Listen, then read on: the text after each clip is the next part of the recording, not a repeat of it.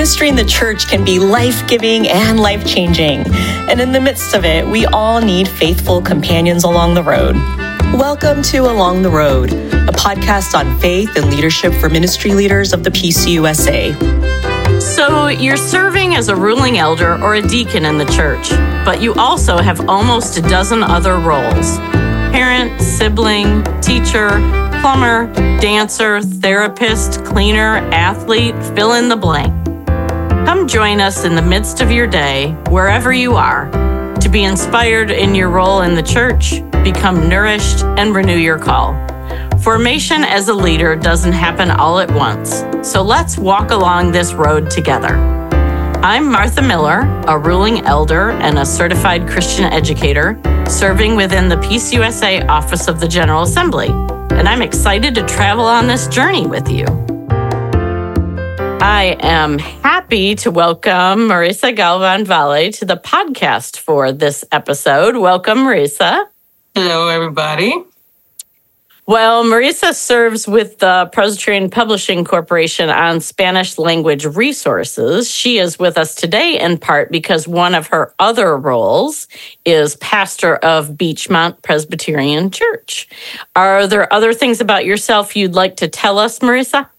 Well, you were talking about multiple roles, and I'm going like, that sounds familiar to me.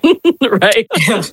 I'm also trying to be active in the presbytery level, which means that I'm right now working with the Commission on Ministry here in the Mid-Kentucky Presbytery, and I'm the chair/moderator.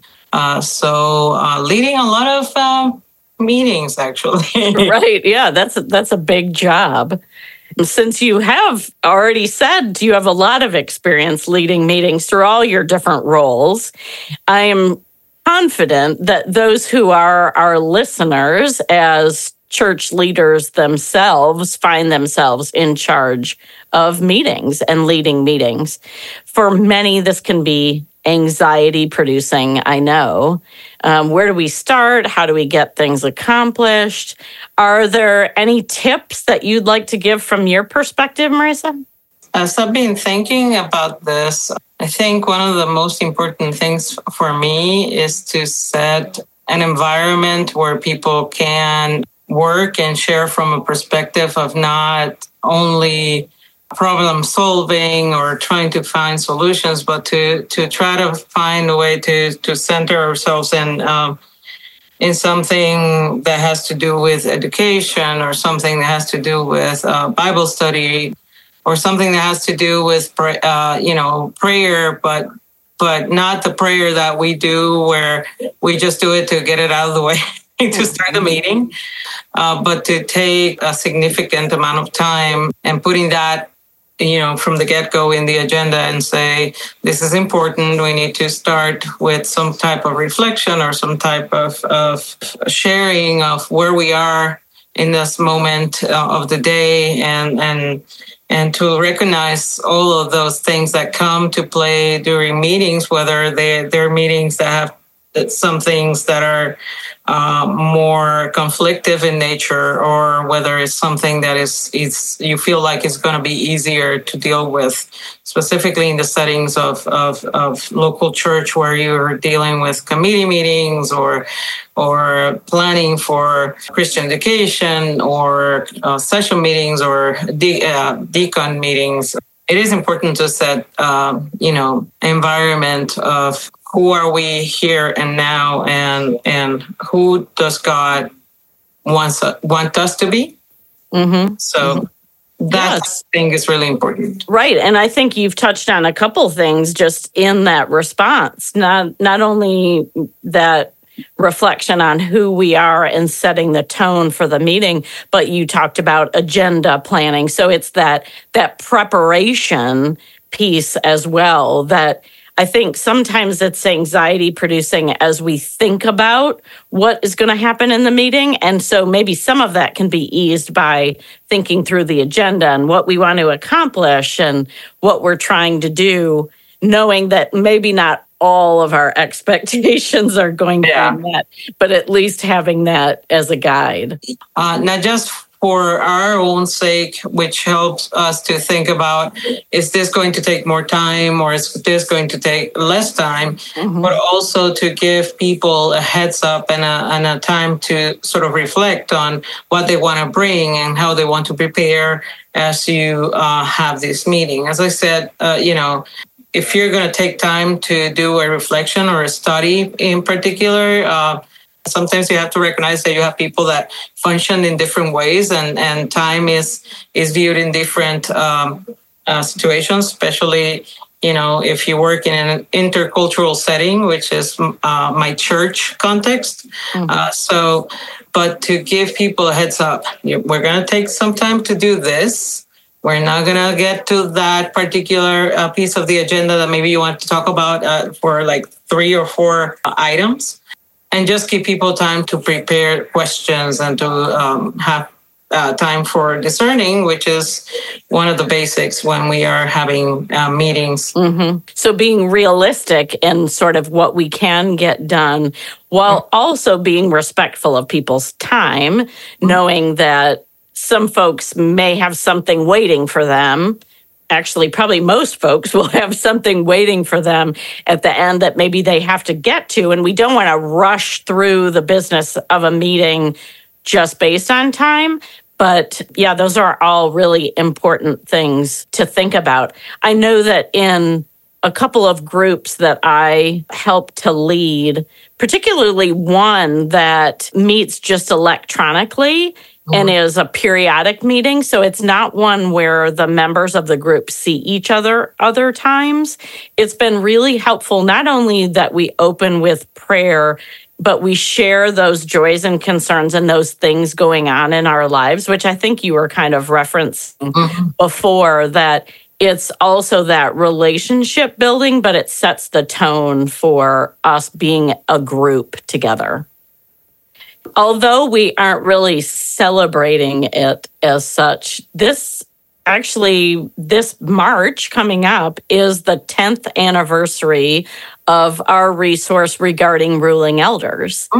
The PCUSA Office of the General Assembly has published this resource, which actually comes out through the Presbyterian News Service every month since that time. So for those of our listeners who may not be quick on the calculations, that means we'll have 120 articles in our archive of regarding ruling elders. And I think what I'll do is, as a part of the description of the podcast, I'll add a link to the resource if you happen to be one of those who hasn't found it yet. But we're aware that these articles are used in a variety of ways. The topics of the articles include ministry particularly related to ruling elders. So some folks use them individually to think about their own ministry areas.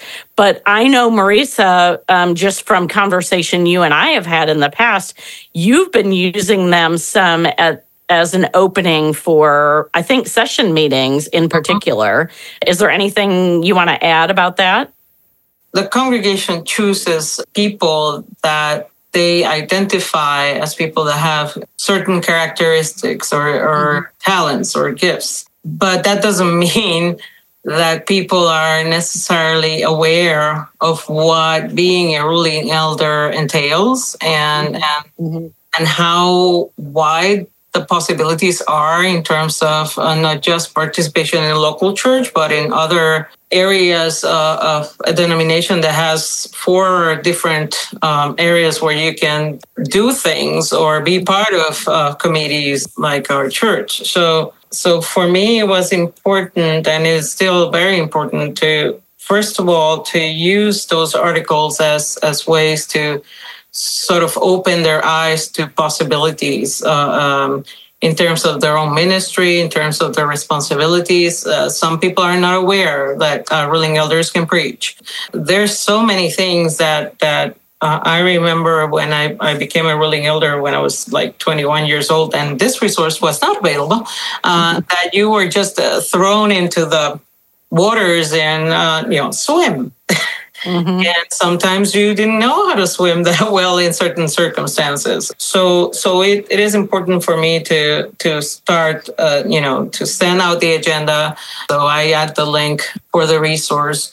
I start the meeting not, with a quick prayer, but, talking about or giving them a summary of what it means. We sometimes use the questions at the end to have some conversations about what it means for them, open it up for questions as well, and then we move to praying and approving the talk and all these other things. So, and then it is also important, for me, especially now, we have new ruling elders coming into session this year, and they're both fairly new and young. So to not to hurry along things, but do not use acronyms as if everybody knows them.